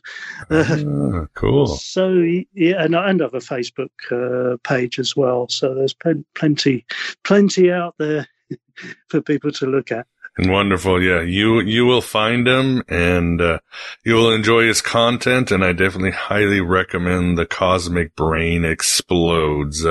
But we are at the end. First, I'd like to say, Vance, thanks for keeping us company, and I hope I hope you're damned, actually, and you go listen to the music. Very good. I listened to a little bit of it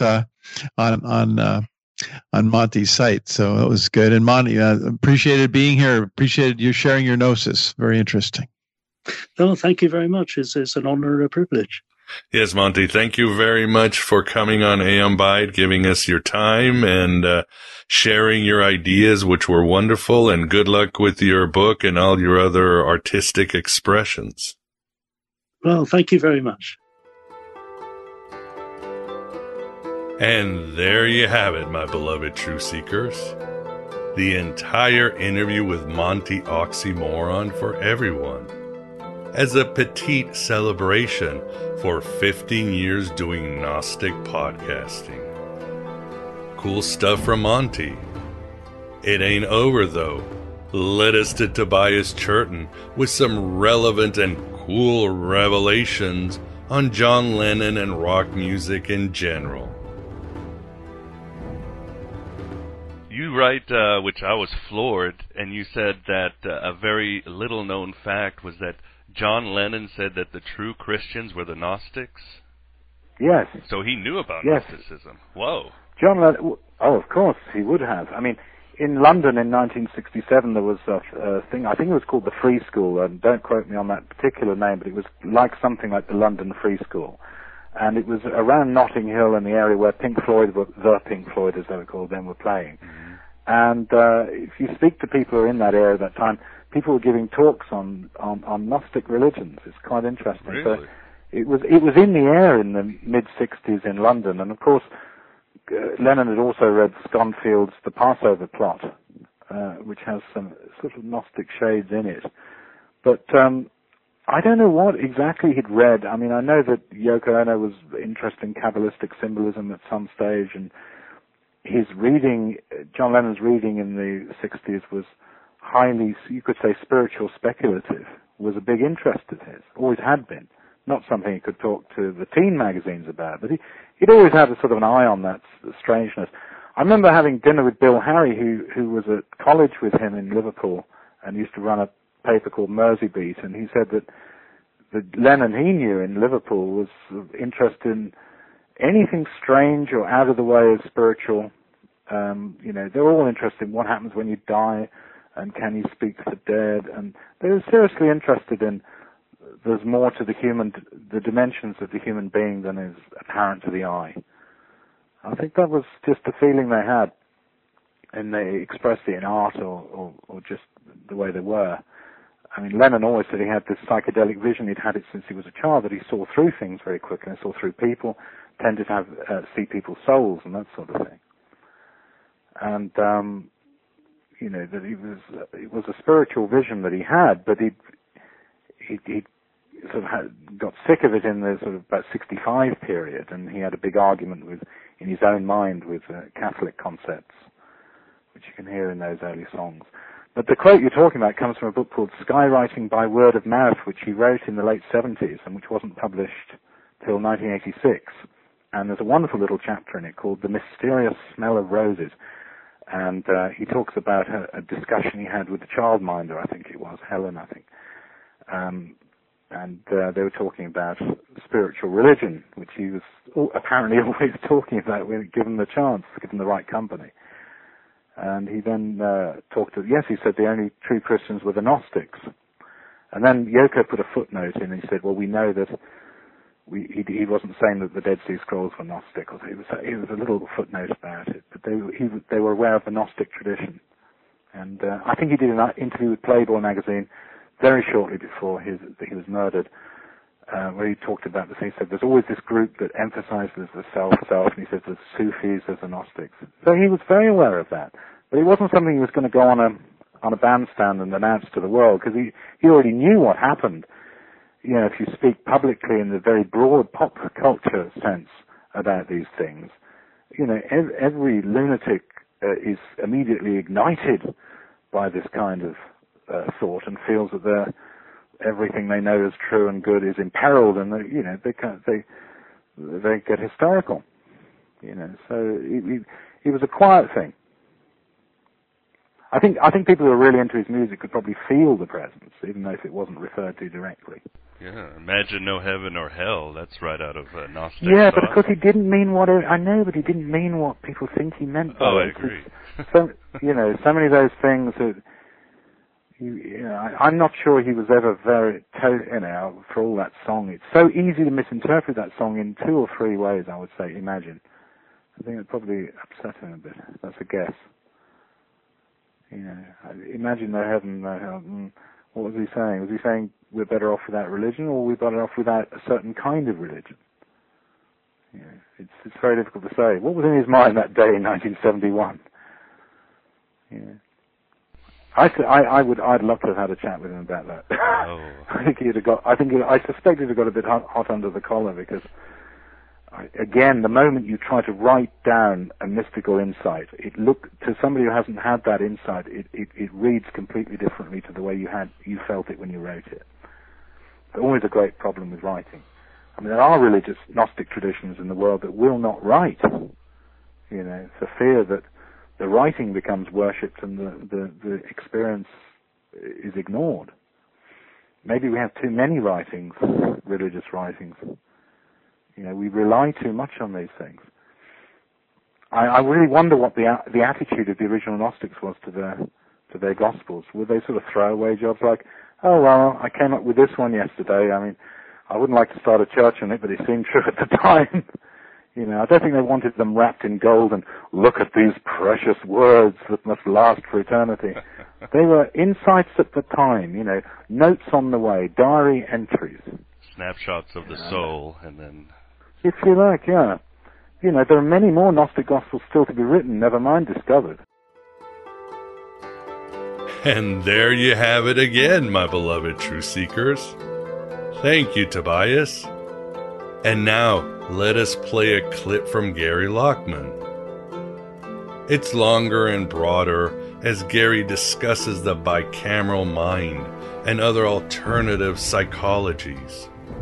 all that complement what Monty said and give you some understanding on perhaps how to reverse the terrible fragmentation of the human psyche in the 20th and 21st century. Hello and goodbye, as always. Indeed, and it does make perfect sense. As you were mentioning about the suppression of Hermes, the suppression of Sophia, the esoteric, that sort of, and David Feidler has written about it, led to Newton, and this is a bit ironic because Newton was an alchemist, and it led to Descartes, and even though Descartes got his ideas in a dream, these two figures really were part of the stream or the architects to give us this left brain world that we're still lingering in, right? No, yeah, of course. I mean, that's one of the ironies. Of course, the whole thing about Newton is that, I mean, in many ways, what we revere Newton for, and what the work of Newton that more or less led to the modern world was something that he kind of did on the side. In many ways, it was kind of coincidental to his main concerns, which were alchemy and also biblical exegesis and trying to understand the secret messages of the Bible and things of that sort, and kind of he actually wrote like predictions, sort of like Nostradamus, and he predicted future events and things of that sort. So I'm not taking away in any way from his very important scientific work in optics and laws of motion and so on. But in a way, it was kind of something that happened in the context of all these other things as well. And as you say, Descartes too. Descartes. The story about him is he was one of the ones who tried to make contact with the Rosicrucians when the notices of the Rosicrucian Brotherhood started to appear in 1614 in Kassel in Germany. And news of them spread through Europe like wildfire, and Descartes wanted to meet with them, and he tried, but he couldn't find them as well. So yeah, I mean, there's all these sort of strange blends and combinations of the two sorts of things. And yes, as you said, Descartes was given many ideas in his dream and so on and so on. But there does seem to be a kind of very strong shift at that time. Obviously, rejecting this earlier kind of more holistic, image-based, symbolic.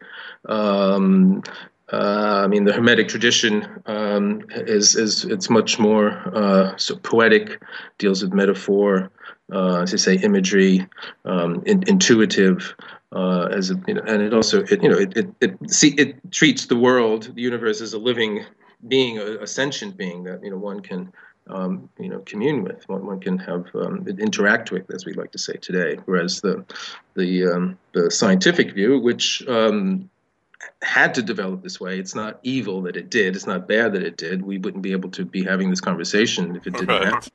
It's just the thing is that its success is predicated on, as you said, the repression of the more intuitive, and if you look at it as I do in the book, because another philosopher who sort of historical vision I draw on to sort of tell the narrative is the German-Swiss philosopher Jean Gebser, who was in the last century, the 20th century, died in the early 70s, but he wrote a fantastic book called The Ever-Present Origin. And without going into too much about it, he has a whole kind of history of consciousness that he sees in terms of what he calls these different structures of consciousness that all emerge from something that he calls origin, which is a kind of, well, it's very difficult to talk about. It's kind of very primal, primary, non-manifest dimension of being, something like the Gnostic pleroma, we could say,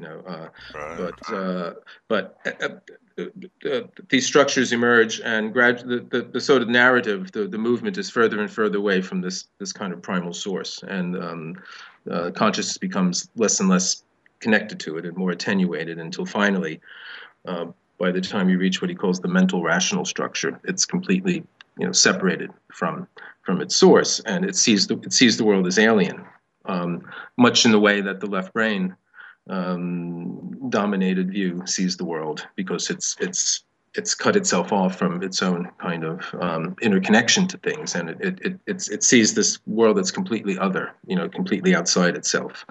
And again, you have the Cartesian separation between, the thinking being, and the extended being, and you have the whole Cartesian dualism that has plagued, the Western mind ever since. So Gebser's whole kind of vision sees this mental rational structures much in the same way that McGilchrist sees a kind of left brain dominated sort of consciousness. But for Gebser, though, that consciousness is starting to break down. It's starting to kind of disintegrate. It in the modern terms, it came into like full force at precisely this time at the rise of what we call modern science. But it's sort of become overripe by now.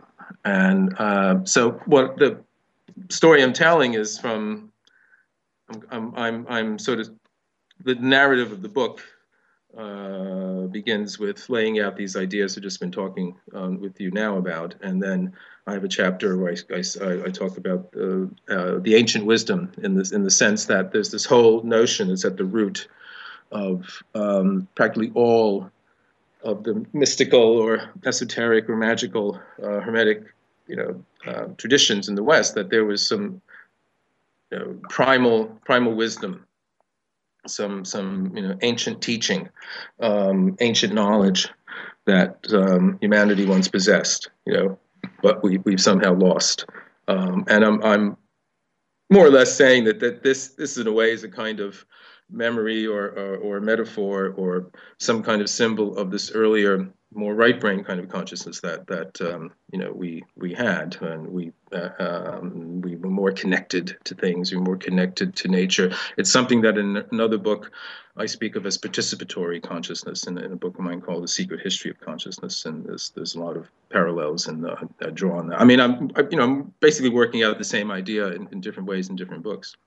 But in any case, so that's kind of the beginning. So I look into some ideas. What does this ancient wisdom mean? How can we understand it? What's some examples of it today? And so on and so on. And then after that chapter, I get into the actual historical narrative, starting with sort of the ancient Greek mysteries and all that. And you can see along the way, up until the rise of science, the main kind of struggle, let's say, or antagonism or drama, put it that way, is between kind of pagan philosophies in terms of, say, Greek philosophy, Plato, just to give one name to cover all of that, and Christianity. That there's a real struggle there, because that's a very interesting one. I found as I was doing the book. So even though I knew about this, I didn't, one knows it, and then when you sort of go in and you do all the reading and consecutively, you start to really get an idea of it. And this was something that's actually, remarkable, I think, about the whole past, the Western past, in the sense that there were, quite a few times when it looked like the Hermetic, Platonic, kind of intuitive, whatever you want to call it, tradition would somehow find a way into the main kind of Christian kind of world, and one wonders how things would have been. So I just basically tell the story in terms of different individuals. So there's the early, as I took the Greek mysteries, and then Pythagoras, and then into Plato, and then later on to the Neoplatonists, and then so on and so on. The whole Hermetic kind of diaspora after the fall of Alexandria, and the movement to the east, and the Arab development. I devote a good chapter to the sort of Persian Gnostic Platonist philosopher Suhrawardi, who was written about quite a bit by Henri Corbin. He was someone I hadn't had a chance to talk about in other books, so it was interesting. And that's another sort of theme that comes up in the book too. This kind of inner journey, the inner journey, the Gnostic voyager, the voyage within. And so you have, this happens in Dante, it happens in Suhrawardi, It happens in Jung later on, and so on and so on. So yeah, I mean, so there's a lot of, obviously it's a big book. There's a lot of stuff going on. There's the main kind of historical narrative and story, and then there's sort of tributaries. No, it's I say, I don't think about it myself. It's actually there's. And without ever once having to resort to any kind of conspiracy theory or anything like that. This is just stuff that's just available, if you kind of just read it. It's not, you don't have to hunt and uncover the truth about anything. It's just there, And again, why does it never go away? At least in my lifetime, a variety of scientists and rationalists have debunked all of this once and for all. And it always raises its, head all the time, and it does so because it's part of us. It's fixed into our physiology or neural, network. So it's something that we're never going to get rid of. We have to understand it. Yeah, your book is spanning, and for the reader, again, it's a whole historical journey. There are things that, again, most people should know, like William Blake condemning Newton. There are things most people might not know, like the irony that Newton ended up working for a bank that wanted to prosecute alchemists, which I read in your book. Yeah. But there's a lot of things that most people might not know about. For example, and I found so many things that to me were very interesting. One is about man's relationship with nature, because you say, well, man was more embedded in nature, but you actually argue that's not really the case, and you bring up a gentleman named Petrarch, I believe, who was the first person who actually dug nature. Well, I mean, in the sense of, obviously man was aware of nature, for the longest time, and but Petrarch was an Italian poet, probably the most important poet after Dante, and along with being, a very famous poet and writing, wonderful, works of literature. He also was one of the first people to climb a mountain purely to see the view. And this was what, 13th century? It was 1360s, I believe. And this was something that was unheard of at the time. Now, obviously, people had, climbed over hills and mountains for a variety of other things, but to do it just to see the view was considered mad. And many historians see this as the first sign of what became sort of full-blown a few centuries later in the Romantics, where nature in the wild becomes something that suddenly seems absolutely tremendously beautiful and awe-inspiring and stupendous, whereas before nature in the wild was something that everyone wanted to get away from. It was the wild. It was living as savages. In the early 18th century, a well-tended garden, a topiary. Everything was sort of neatly humanized in many ways. Because if you look at the gardens of Versailles and places like that, it's all very geometric. There's patterns and all that. But with sort of if you want to place, say Goethe with The Sorrows of Young Werther, which is this novel of one of the first novels of this kind of unrequited love that basically drives this young man into these ecstasies of both joy and despair, and he feels alienated by society, and he only feels himself out in the wild, out in nature and all that. And obviously before that you have Rousseau, but in a way the nature that we kind of go out of our way to get to now. We spend a lot of money to go to the mountains or into the jungle or something like that. A few centuries ago, that would have just been considered absolutely mad. That was something that wasn't on our radar. And so, yeah, it's an example of someone who talks about this quite a bit. Is a wonderful writer and philosopher of language, a fellow named Owen Barfield, and I talk about him in the book. And I've written about him at length in my earlier book, Secret History of Consciousness. And he was a great friend of C.S. Lewis. He was among the crowd that was known as the Inklings in Oxford. Tolkien was another one in there, and Charles Williams, and so. But he was also a keen sort of philosopher of literature and poetry and language. And he basically argued that the kind of nature that it doesn't mean, it doesn't mean actually make the rocks and trees and flowers, but the way we see it, the way we understand it, the way it's become symbolic of kind of freedom, or I don't know, a variety of different goods that we now see reflected in it. This is a relatively recent sort of development. I mean, obviously, nature was part of human life for the longest time. Obviously, if only for agriculture and food and growing and things of that sort, and obviously the nature gods and all that. But the idea for nature in itself as awe-inspiring, as almost erotic, the kind of sensuous delight in natural settings and scenery that the Romantic poets have is very much like the kind of it's almost like kind of cosmic sex in a certain way to put it in a sensational way. So again, I mean that's one of my themes that I work on in different books, that our consciousness has evolved over time, over history. It's changed. The way an ancient Egyptian sees the world or saw the world is very different than the way we see it. And one of the esoteric thinkers I draw on quite a bit in the book was Rene Schwalbe-Lubitsch, the maverick Egyptologist and alchemist, who most people probably know of him through Graham Hancock's books, because he's the one who said the Sphinx was probably 10,000 years old or something like that, and it was it had marks of water erosion on it, and that let the cat out of the bag for many a book.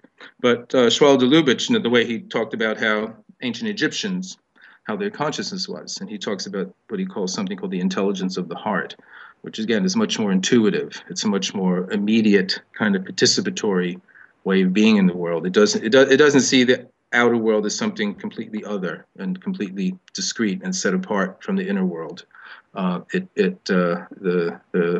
barrier separating the two is permeable, and I relate Schwalbe-Lubitsch's ideas about this intelligence of the heart to a more right brain kind of perception, and also I bring in people like the French philosopher Henri Bergson, his ideas about intuition. Again, all these kind of things, these different perspectives on the same sort of phenomena lead me to think that this is, we're talking about something that's real, something that's actual in our experience and has been charted by different people at different times. The way, one reason why we don't really understand, let's say, what the Egyptians were doing is because our perception of the world, our consciousness of the world is very different than theirs. And likewise, people in the Middle Ages, their consciousness would be different. So Petrarch is an example of this new modern kind of consciousness where in a way he's separating himself from the world. In the medieval time, if you look at tapestry, this is the thing for Gebser. Petrarch is sort of the beginning of perspective. And this was the great shift in the Renaissance for perspective, where before, if you painted something, the way you saw the background, it didn't have anything to do with how we actually see it. It had to do with what was important. So even though if a church was far away, it would look bigger in the painting because it was more important. It had more significance and more meaning. And the idea of trying to accurately represent how we perceive the world wasn't sort of the motive behind the painting. But with the shift from medieval time into the Renaissance, it's as if the tapestry suddenly became, from 2D it becomes 3D in a certain way, and you get this separation and you get the world seen from a particular point of view, particular perspective. Ergo, the rise of perspectivism, and this was a very important point in human history of human consciousness, or Western consciousness for Gebser, and Petrarch's ascent of Mont Ventoux, which is the mountain in southern France. That now it's very easily accessible. It's there's lifts and it's on the Tour de France route. But back in the day when Petrarch went up there, he was just considered mad to do it. But when he got to the top, he just saw, like the old Who song, I could see for miles and miles. He just saw for miles and miles, and this was something that he wasn't prepared for. He had this kind of huge experience up there, if you ever get a chance, the letter. He has a letter that he wrote to his father confessor, because all the time he's up there, he's saying, I shouldn't be dazzled by the beauties of the world. I should be focused on God and the Spirit and all that. But he can't help himself but be captivated by these new perspectives that he sees and these far horizons and all that. And this is the beginning for Gebser of our own modern kind of consciousness, which sees ourselves as separated from the world. The world is something out there that we look at, and that's a very left brain, and obviously science and so many other things, come out of that. And it has great value, but as I said, the downside is that it can lead to this alienation, a sense of existential angst, being lost in the cosmos. We don't feel rooted in the world anymore, and both Gebser in his way and McGilchrist say we're basically at a time when it's palpably obvious that these two opposite kind of ways of seeing the world need to be somehow brought together, and that's what the whole Western esoteric tradition in many ways is about. All right, we're not done yet. One more missive, one more goodbye. To truly end, I'd like to share a tune by the talented and intense and very arcane Orion Swift. The song is Road to Freedom. And cover your ears if you're a Karen-ass clencher, because it's chock full of gnosis and graphic and lyrics. For more on Orion, please visit originoforion.com.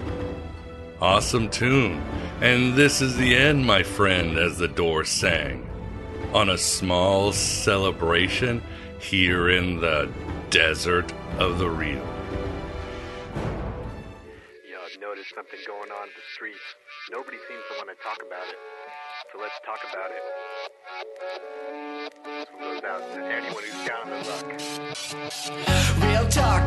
Condos in the city are being bought up by the 1%. Empty they sit, cause fellow gods and goddesses are forced from their homes, living paycheck to paycheck. Take a step back, look at the city streets. Notice how many of us live in tech communities. While you're ringing red, scoffs as you walk past. More and more displays, cause they can't pay the rent.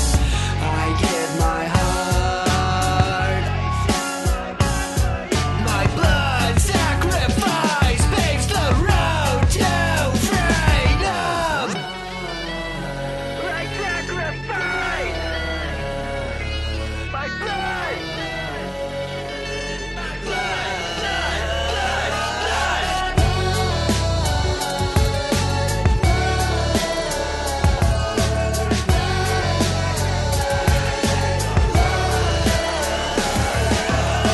Ryan Swift, Satterboard, Capricorn, I'm the tax man and I've come to collect, but you got more important things to do, like staring at your screens. Man swipes right on a pretty little thing. She passes on a big of dopamine, hit addicted to the feeling. He's just another notch on her self-esteem count. His house is crushed. How will he choose to celebrate tonight? No way, forget about her. She's an NPC bot, streaming consciousness thought. Young and hot, daddy's money in a trust fund.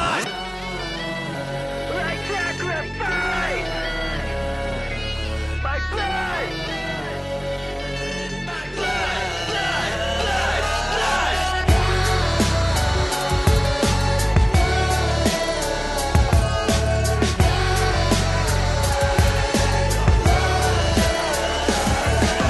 Yo, then there's me, a certified freak in the sheets, wearing floral bomber jackets cause it's fucking chic.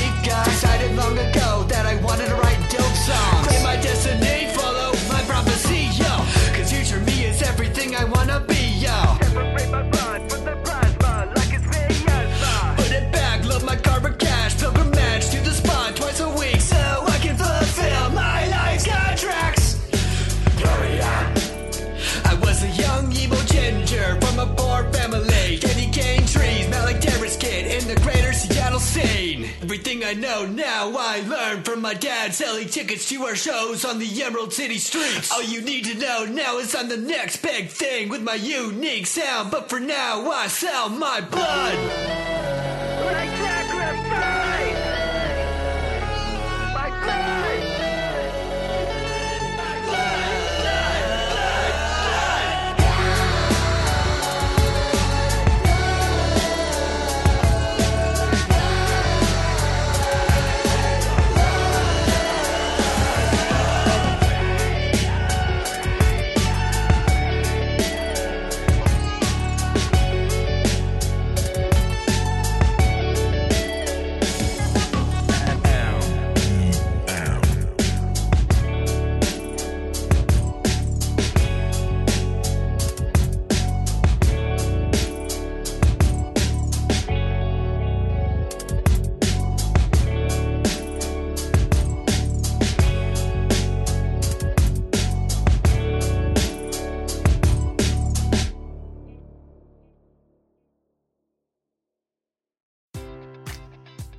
Enjoy all your favorite sports like never before at BetMGM. Sign up using code CHAMPION and receive up to $1,500 back in bonus bets if you don't win your first bet. When you register with BetMGM, you'll get instant access to a variety of parlay selection features, live betting options, and the best daily promotions in the business. And with BetMGM at your fingertips, every play and every game matters more than ever. Remember to use code CHAMPION and receive up to $1,500 back in bonus bets if you don't win your first bet. Place your money line, prop, or parlay bets with the king of sportsbooks today. BetMGM and GameSense remind you to play responsibly. See BetMGM.com for terms. 21 plus only. Virginia only. New customer offer. Subject to eligibility requirements. Rewards are non-withdrawable bonus bets that expire in 7 days. Gambling problem? Call 1-800-GAMBLER.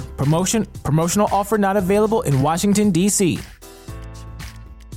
If you're a woman over 40 dealing with hot flashes, insomnia, brain fog, moodiness, or weight gain, you don't have to accept it as just another part of aging. The experts at MIDI Health know all these symptoms can be connected to the hormonal changes of menopause. And MIDI can help with safe, effective, FDA-approved solutions covered by insurance. 91% of MIDI patients get relief from symptoms within just 2 months. Book your virtual visit today at joinmidi.com.